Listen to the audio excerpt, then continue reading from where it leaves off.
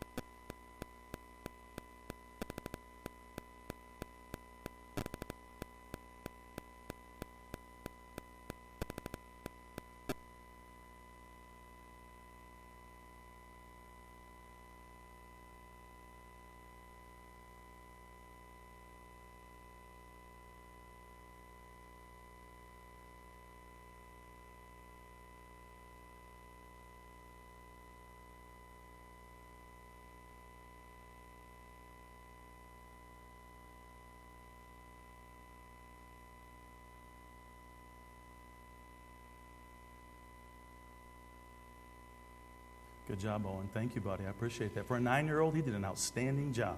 I tell you what. Some people say this Bible's too hard to read. I'm not so sure about that. Amen. Thank you, Owen. You did a great job. But I'll tell you, the book of Acts is a wonderful book. And talk about a church ablaze, to see how God worked through the church in the very beginning. I heard about a town that was going to have a revival, and they were inviting everybody to come together for that revival. And they had an evangelist in mind that was going to come and for a gospel crusade, going to preach. And there was one preacher in that town that was upset about the fact that he was coming. It was one of those modernists, one of those people that you might call liberal preachers. And he said, if he comes to this town, he's going to set our church back 50 years evangelistically. 50 years he's going to pull us back. Well, the evangelist, he heard about that, and he simply said, well, I don't want to set evangelism back 50 years in this town. I want to set it back 2,000 years in this town. Amen. And I'll tell you what, that's what we need today.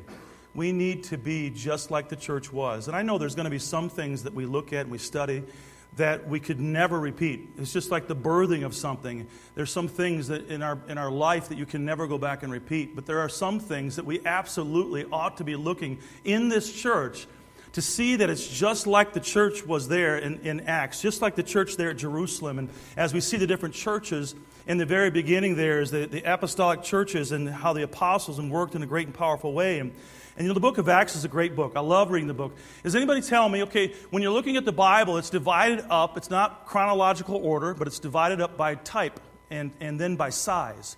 And so the book of Acts would be considered what kind of book? Somebody help me out. What is it called? Anybody? Yeah, Owen seems to be on, it's not a gospel. No, Matthew, Mark, Luke, and John is a gospel. What would it be called? Acts is a what kind of book? In class in history. Oh, I just said it, history. I didn't mean to give it up that easy. But it's a historical book. And I love looking at history. I enjoyed history growing up. I enjoyed it. I didn't like memorizing necessarily all the dates, but I loved to hear about the things that happened. And the book of Acts is an amazing historical book that talks about the early church. It's a very unique book. It literally is the source book for the spread of early Christianity. You can go back and see how Christianity spread and see how God worked and how the power of the Holy Spirit was upon those early New Testament Christians, how God worked in a great and powerful way. It's a chronicle of the Holy Spirit of God, talking about how the Spirit worked in people's lives and how the Holy Spirit was given. And it's a book with a splendid theme, tracing the work of the work of the Holy Spirit through the birth, the infancy, the adolescence of the church. It's a great book to study. And when you look at the book of Acts, you could give it a title of the Acts of the Holy Spirit through the apostles, or perhaps the title of the Acts of the risen or glorified Christ through the apostles. And so, but we see here, when you look at your Bible, it's just the Acts of the Apostles. It's simple. And it's a great book. We're going to take some time looking at it. And when you look at the book of Acts, and he said it's a gospel. Well, it's a good counterpart to the Gospels. It truly is.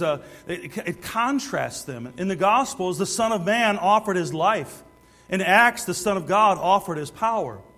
The Gospels tell us of Christ crucified and Christ risen. The Acts, they speak of Christ ascended and exalted. The Gospels, they model the Christian life as lived by the perfect man, Jesus Christ. In Acts, it models the model that we see here as you look through the Acts of the Apostles. We see the lives lived out by imperfect men. And now before we jump into our study and really dive into looking at this, I want to just do a little bit of introduction to the book. I want us to spend some time. This is our Bible study, and as we look at this, I really want to try to, as we study this, have it be a true Bible study. And for us to do that, I want us to look at some different aspects of the book of Acts so we have a better understanding of it. I've had people, let me just say this real quick. I've had somebody say to me, you have young people that grow up. I have some daughters that grew up, and you taught them, and you preached in church, and they were in Sunday school. And then they grow up, they become adults, and they call back and said, I just figured something out, Dad. Did you realize that the author of the book of Acts is the same as the author of the book of Luke? And I'm thinking to myself, oh my. How in the world could they just now come to that understanding? I'm not trying to pick on them or nothing, but you know what? It's important that we understand the Word of God and that we teach the Word of God and that we listen when we're being taught the Word of God and we apply the truths to our life. Bottom line is there's a lot of things that are taught to kids that sometimes they don't get it until they get a little bit older, and sometimes they realize, and they don't even realize what they were taught, and they don't remember those things, so it becomes personal for them. So I want to just kind of break this down, make sure we have a good understanding of it. And the first thing I want us to notice is the author of the book. And I've already said it. In Acts chapter 1, look at verse number 1. Notice what it says. The former treatise have I made, O Theophilus, of all that Jesus began both to do and teach. Here we see in an indirect way, this verse is telling us who is the author of the book of Acts. We see it here. So I want you to understand that. Look over, if you would now. Turn back to Luke chapter 1. Let's make the connection. Luke chapter 1.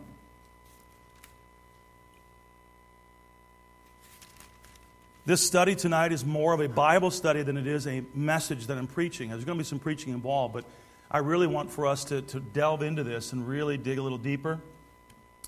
And I want you to look here, Luke chapter 1, look at verse number 3.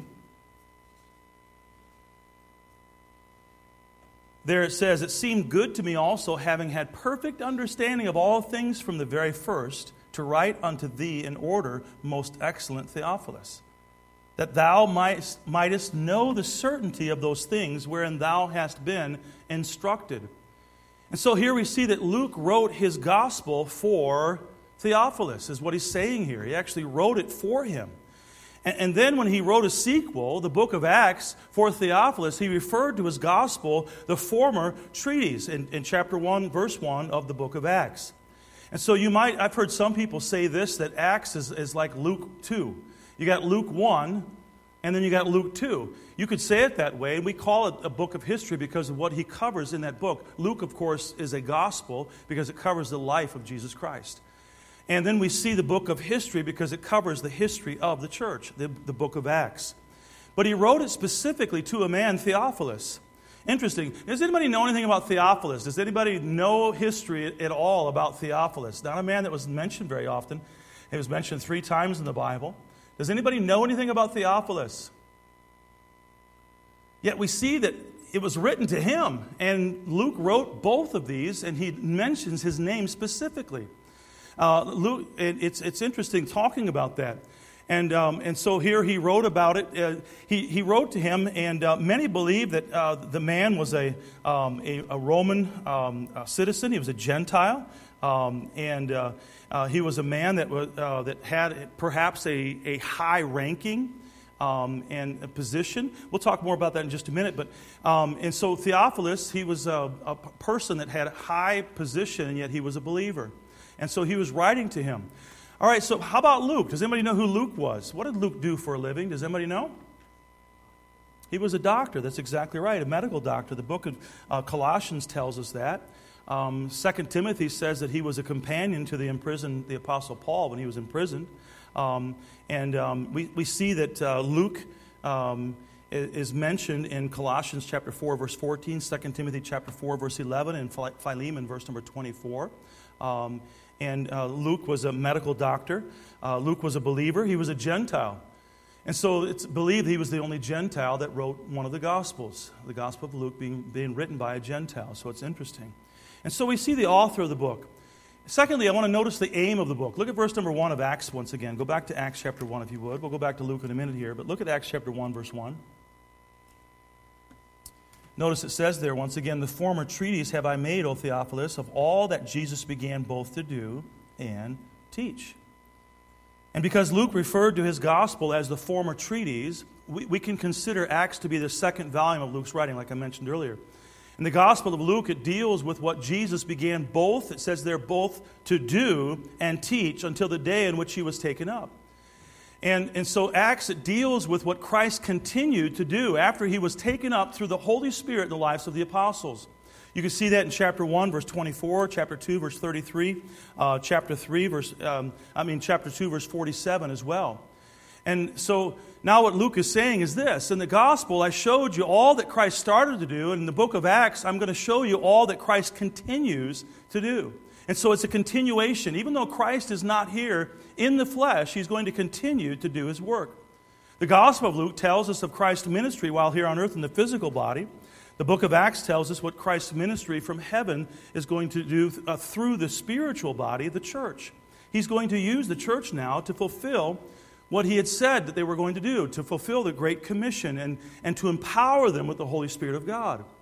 And so in the book of Luke, Christ is still alive and active. And in the book of Acts, Christ is still alive and active.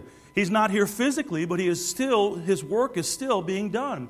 He just has a different body for ministry. So what is that body? It is the body of the local church. It is this body right here. It is us. It is the body. It is the church of Christ. We are the body of Christ. And so he continues to do that, and we see that.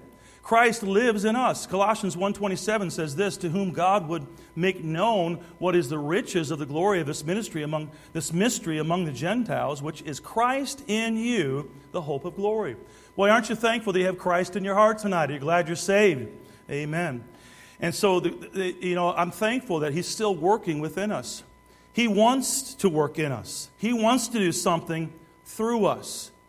And so we need to understand that. So here we see that's what's happening here, the aim of the book. And we see here that Luke, he's saying that I wrote the gospel. That's what Jesus began to do. And I'm writing this book. That's what Jesus is continuing to do. And so it's a continuation, and to see the actual practical application of what Christ taught the apostles to do. And now they're going out and they're doing what Christ had commanded them to do.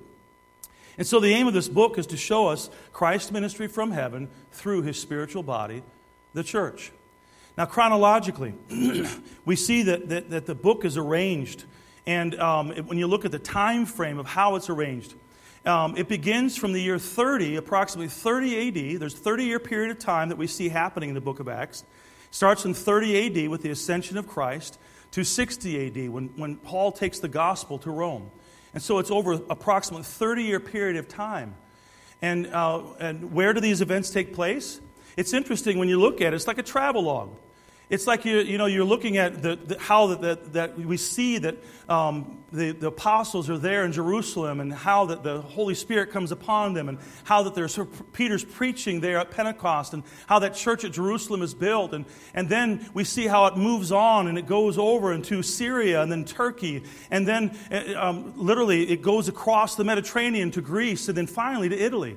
We see it moving through. So geographically, when you look at the movement of what happened, we have to understand that really is the key to understanding the book. There's a movement. We see the Bible is being preached there in Jerusalem, but it doesn't just stay there.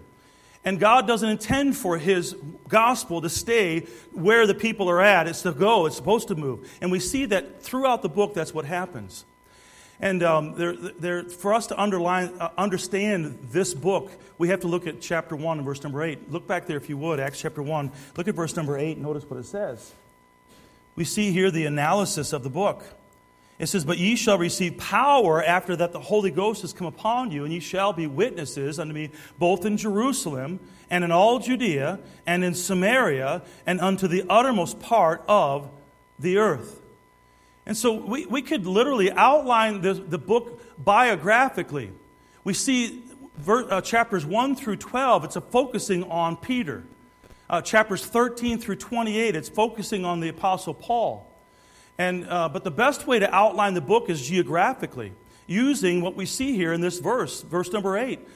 How the Holy Ghost comes upon them. We see it begins in Jerusalem, and then it moves to all of Judea, and then in Samaria, and to the uttermost part of the earth. And so if you look at it that way, chapters 1 through 7, they describe the church established there in Jerusalem. We see that all those first 7 chapters are talking about the church of Jerusalem. And then chapters 8 through 12, we see the church scattered to Judea and Samaria. Does anybody know why they were scattered? Persecution, absolutely. There had to be persecution. They got real comfortable there. Persecution came. And so we see chapters 8 through 12 is scattered through Judea and Samaria. And finally, chapters 13 through 28, we see the church is extended to the remotest part of the earth, of course, in that day. And so we see it was established, it was scattered, and it was extended. And these 3 words, they tell us about the application of the book. You see, Luke's story of the church, remarkably, it resembles our own Christian life, if you think about it. Our own Christian development, our own Christian growth. You see, because we go through stages of establishing. Think about it when you first got saved. As a new Christian, we enter a period of putting down roots. We mature over time. Christ begins to become more real in our life. We get to know Him more and more. Christ holds us close to Himself, often protecting us from many of life's pains and giving a sturdy foundation. That's what should happen. You know, that's why it's so great when kids get saved at a young age. They get that security. Christ is there with them. You know, in our life, we have that time, that sturdy foundation that's built. And then according to His timetable, the next phase begins. There's a scattering that happens. Persecution, pain, discomfort, disappointment. They're all watermarks of that stage in our life of being scattered. Christ allows trials to wash over our lives. And we go through those difficult times, and through those times, the Lord, He strengthens us so that eventually we can go then to the next phase of life. You know, the difficulties that we go through are not without a reason. God establishes us. God builds us. God then allows for us to go through these difficult times of, you might call, scattering in our life. So what? So that we can get to the place of extending. For having profited from going through that difficult time, we can now use it because we're now seasoned, we're mature servants of Christ, and we're able to then share and be able to help others through that difficult time. So it's interesting, you see the church went through the same thing, and we go through it as well. Now, giving a little bit about the author of it, I want to now jump into the very first point that I want to look at tonight here in Acts chapter 1, and it's this. Is Christ's work finished or not? Is His work finished or not? Look back, if you would, at chapter 1, verse number 1. Notice what it says.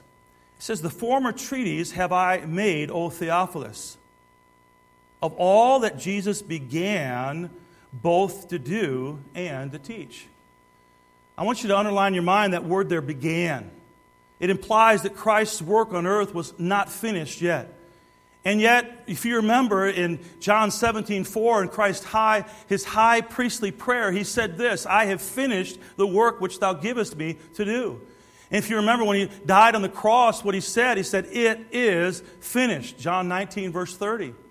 And I think the reason Luke said that Christ's work had begun is because he was referring to the work of evangelism. He was referring to the work of teaching. You can mark it down that Christ had finished salvation's work, though. He had paid our sin debt. He had died and did exactly what his Father's will was for him on earth.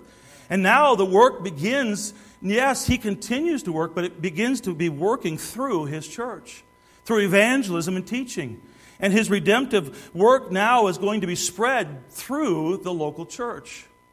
That's why in these opening verses we see the risen Lord conveying. He's imparting truth to the apostles. And it's interesting to notice that what Christ imparted to them, how Christ impacted it, and to whom it is imparted, whom he imparted it to. Look at verse number 1 once again. He says, "The former treatise have I made, O Theophilus, of all that Jesus began both to do and to teach." And there we see Theophilus once again. It's an interesting name, Theophilus. His meaning, it's a combine of two different Greek words. It means beloved of God or friend of God. I wouldn't mind having a name that meant that, beloved of God or friend of God. And once again, there's not much known about him other than the fact that we know that there's some historical writers that say that he was a Roman citizen, he was a believer, he was a high-ranking official. In Luke chapter 1, Luke says of him, most excellent Theophilus.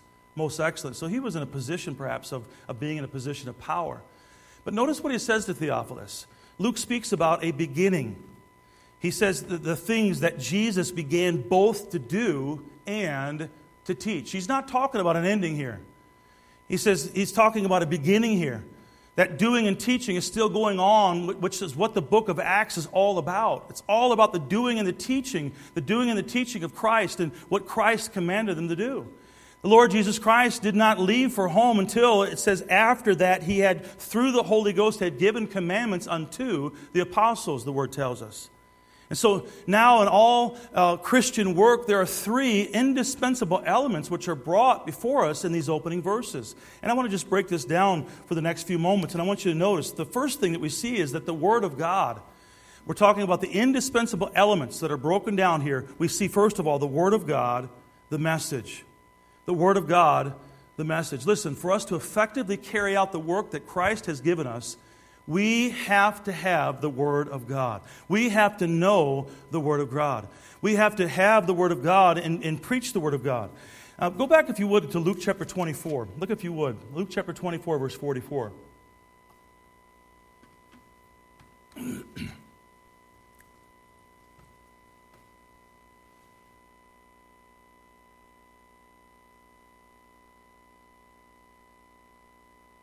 Remember how Christ, how he taught his disciples. He taught them all through his ministry, all the way up to the day that he ascended into heaven. In Luke chapter 24, verse 44, there we see, "And he said unto them, These are the words which I spake unto you, when I was yet with you, while I was yet with you, that all things must be fulfilled, which were written in the law of Moses and in the prophets and the Psalms concerning me." Notice here what was to be. First of all, was the source of their message. They were to handle the Bible with the same kind of insight and authority as Christ. Did Christ handle the Bible? When I say handle, I'm talking about have a handle on the Bible. They were to have an insight, and they were supposed to handle the Bible as Christ did. You remember how Christ, how he quoted the Word of God? Obviously, he is the Word.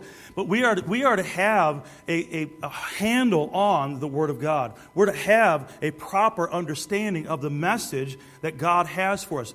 Why are we here? What is the purpose of Lighthouse Baptist Church? Why are you a Christian that's still here on earth that God has not taken to heaven yet? What is your purpose in being here? What are we supposed to be doing? Lots of questions. Anybody have answers?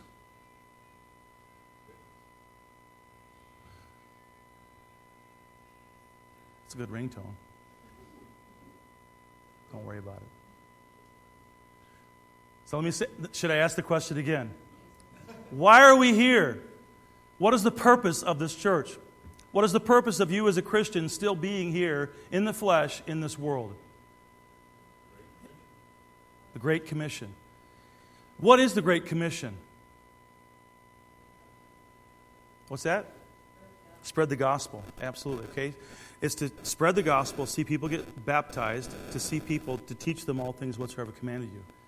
And how are we going to do that? We have to do it by sharing the gospel, by sharing the Word of God.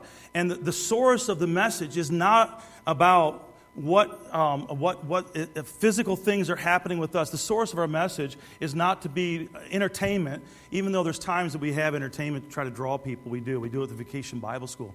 But the source of the message is the Word of God. It is the gospel of Jesus Christ. That needs to be the focus of everything. That needs to be the center of everything that we do. And understand that the purpose that we're here is to share the gospel. And we see the source of their message. We also see the substance of their message. That repentance, Luke chapter 24, verse 47, look at verse 47 there. That repentance and remission of sins should be preached. That's the substance of the message. I've heard some people say, well, I don't like those hellfire and brimstone messages. It says right here that the repentance and remission of sins should be preached. That is supposed to be the substance of the message. And so, obviously, we need to have a continual preaching of that. And primarily, many times on Sunday mornings, I will preach that message. It's important that we see the substance of, and that's the message that they were preaching. You look at what Peter preached there in Acts chapter 2. The message that he was preaching was repentance and remission of sin. There's no question. What does that mean, repentance and remission? What is that talking about? What do those words mean? Anybody? Help me out. What does that mean? Repentance and remission. Yes, sir. Repentance, that's what I do. Remission, that's what Jesus did. Mm-hmm. Absolutely. Repentance is on my half. I have to turn away from and turn toward God. Remission is what Christ does for us as a result of that, because of what He has done for us. And it should be preached. That's the good thing. You're preaching repentance, but you're saying there's going to be remission. There's going to be forgiveness. And so we see that. And then we see the significance of their message. The significance in verse 47, I would say, would be this: in His name. We are preaching in the name of Jesus. We are preaching repentance and remission in His name. That was the significant thing. And in the Acts, we're going to see that everything was linked to that name. The name of Jesus. It's linked to that. His was the name that would ring throughout Jerusalem. His was the name that would ring throughout every place that the church would go, all the way to Caesar there in Rome. The name of Jesus would ring out. And that's the main thing that we see as we look at the book of Acts. Notice also, if you would, the scope of their message. It says, among all nations, beginning at Jerusalem. Verse number 47. Among all nations, beginning at Jerusalem. We also see the success of their message. Look at verse 49. And behold, I send the promise of my Father upon you, but tarry ye in the city of Jerusalem until ye be endued with power from on high. Now, just stop for just a moment and think about that. What He's telling them to do. At that point in time, this was a future event. I look back at it and it's history. I look at the book of Acts. I look at history. I see it did happen. They were looking forward to that time. They were having to trust Christ to do that. And the success of their message was contingent upon this. That they would be there, obedient to what He said to do, and that He says, I send the promise of my Father upon you, and you're going to be endued with power from on high. And so here we see that actually did happen. The power came with the Holy Spirit at Pentecost. And now this teaching was entrusted to the apostles whom He had chosen. Back to Acts chapter 1 and verse number 2. The apostles that He had chosen. And so we need to know the Word of God before we can share it with others. We need to know. There's no substitute for that. We have to know the Word of God. Hosea said this in Hosea chapter 4, verse 6. He says, my people are destroyed for lack of knowledge. One of the greatest problems in the church today is ignorance. The greatest problem that Christians have today is ignorance. When it comes to sharing the gospel, the greatest problem that we have today is ignorance. There's some people who have gone to church for 10, for 20, and years, they've never grown. They don't know more about the Bible today than they did then. And yet we need to know that God doesn't tolerate ignorance. God doesn't want us to be ignorant as His children. He tells us, you can see it again and again and again in the Bible, a challenge for us to learn, but 2 Timothy 2:15 says, study to show thyself approved unto God. We're to study. We're to know the Word of God. And so when I ask you, I want you to think about this. Are you thinking about stepping into some type of Christian ministry? Are you involved in some type of Christian ministry? Are you serving God? Do you recognize the need to know the Word of God, to be prepared? And now let me say it this way. You realize that every one of us are ministers. Every one of us are involved in ministry. Are you prepared, or do you know the Word of God? One of the greatest ministries that you have, if you're a mom or a dad, is the ministry of teaching your children. Do you know the Word of God? I'm challenging you. You need to know the Word of God. You need to teach your children the Word of God. Are you teaching in a Sunday school class? I'm preaching to the choir tonight, I know that. But are you studying the Word of God? Are you preparing for your lesson? Are you working in the bus ministry? Know the Word of God. Be able to share the Word of God. Are you a soul winner? You know, going back once again, one of the greatest problems we have in church today is ignorance. There's so many Christians today that if somebody begged them to show them how to be saved, they wouldn't know where to even go in the Word of God. And I challenge you, learn the Word of God to be able to know how to lead a person to Christ. Be ready to give an answer. Know the Word of God. Grab on to it. Study the Word of God. And so Christ, He taught the disciples right up until the time that He ascended into heaven. And there was the Word of God, the message. And we see then secondly, the Spirit of God, the might. Go back to Acts chapter 1 if you would. If you're already there, go ahead and look there if you would. You notice it says in verse number 2, that says that Christ gave His commandments to the apostles through what? Help me out. What did He give it? Through what? Acts 1:2. You see it? Through what? The Holy Ghost. Through the Holy Ghost. He gave His commandments to the apostles through the Holy Ghost. And so here we see, this is interesting. I want you to think about this with me. We're talking about the Spirit of God, the might. When Jesus Christ was here on earth, where did He get His strength from? Where did He get His power from? Where did He get His enablement from? Help me out. Where did He get it from? Anybody? Does anybody know? Raise your hand if you know. The Holy Spirit. We're talking about the second person of the Godhead needed the third person of the Godhead, the Holy Spirit, to enable Him to do what He did here on earth. You think about the temptations in the desert, how the Holy Spirit, again and again and again, we see the Holy Spirit enabling Him. Now, I have a hard time wrapping my mind around that. Am I the only one that I struggle with that a little bit? But did you ever think that perhaps the reason why that we see that Jesus Christ did that was to show an example? Everything that He did was an example for us, how to live the life the perfection that we could not do. But there's a whole lot that He lived that we can do, that He wants us to do. He wants us to emulate and follow. You think perhaps that maybe He was led by the Holy Spirit and empowered by the Holy Spirit to set an example for us? We need the Holy Spirit's power in our life. Look, if you would, back to Luke chapter 4. Look at verse 14.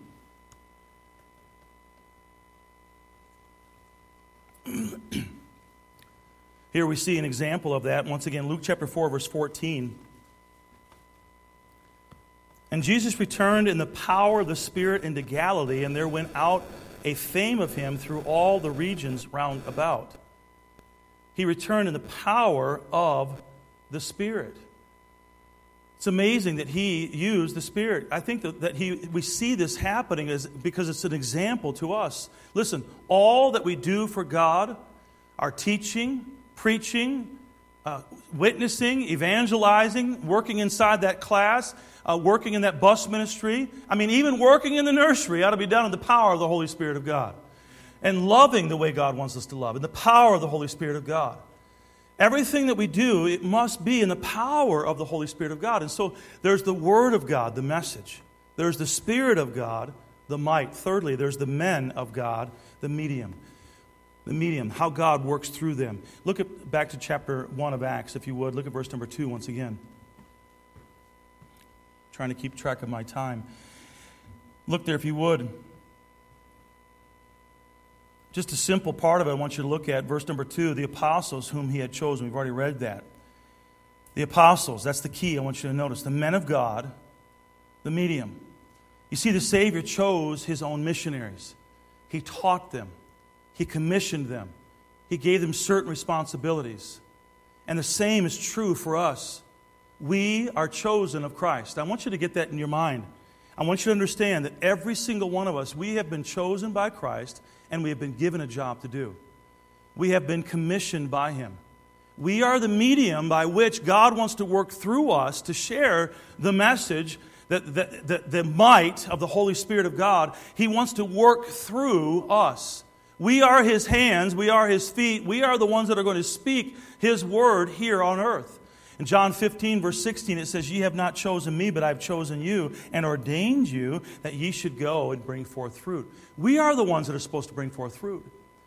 And so, but to be an effective person serving the Lord for Christ, you have to be saturated in the Word of God. You have to know the Word of God. You have to have the power of the Word of God in your life.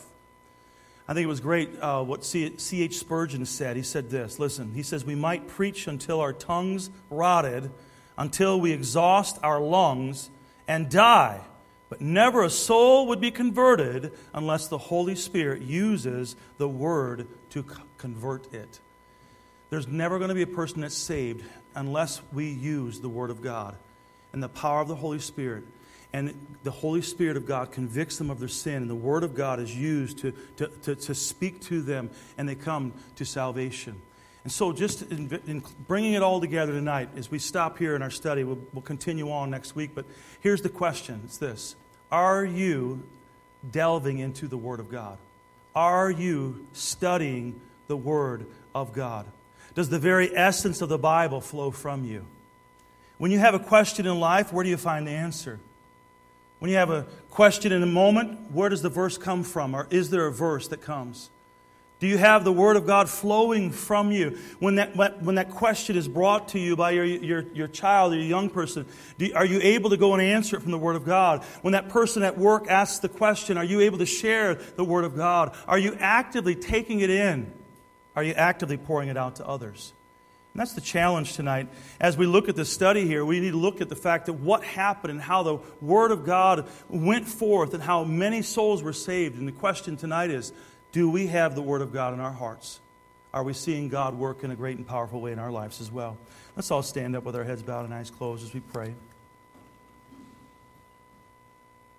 Lord, we thank you for your Word. Thank you for the barely getting into the beginning of the book of Acts, Lord. And I pray that you would help us to not just look at it as history, Lord, that we would not just look at it as something that happened in the past.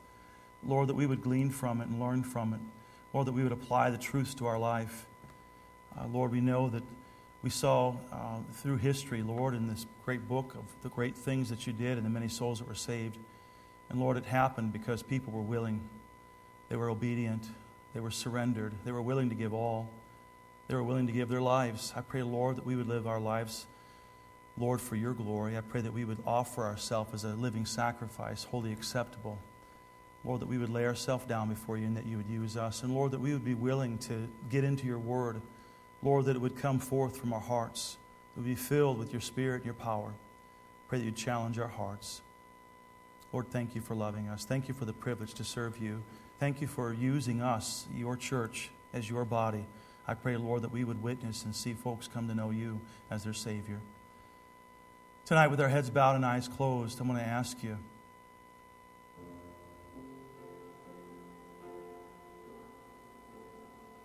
what power are you serving God in? Are you delving into the Word of God daily? Does the Bible flow from you? Are you actively taking it in? If you're actively taking it in, it's going to pour out of you. Are you witnessing? Are you sharing?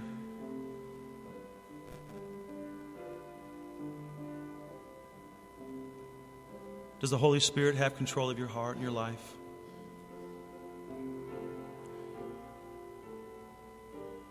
Do you know the Word of God? Are you growing spiritually? I see things that happened there in the book of Acts and all the wonderful things that God performed in the Holy Spirit's power. It's not going to happen if we're not willing to surrender ourselves, to die to ourselves, to be empowered by the Holy Spirit.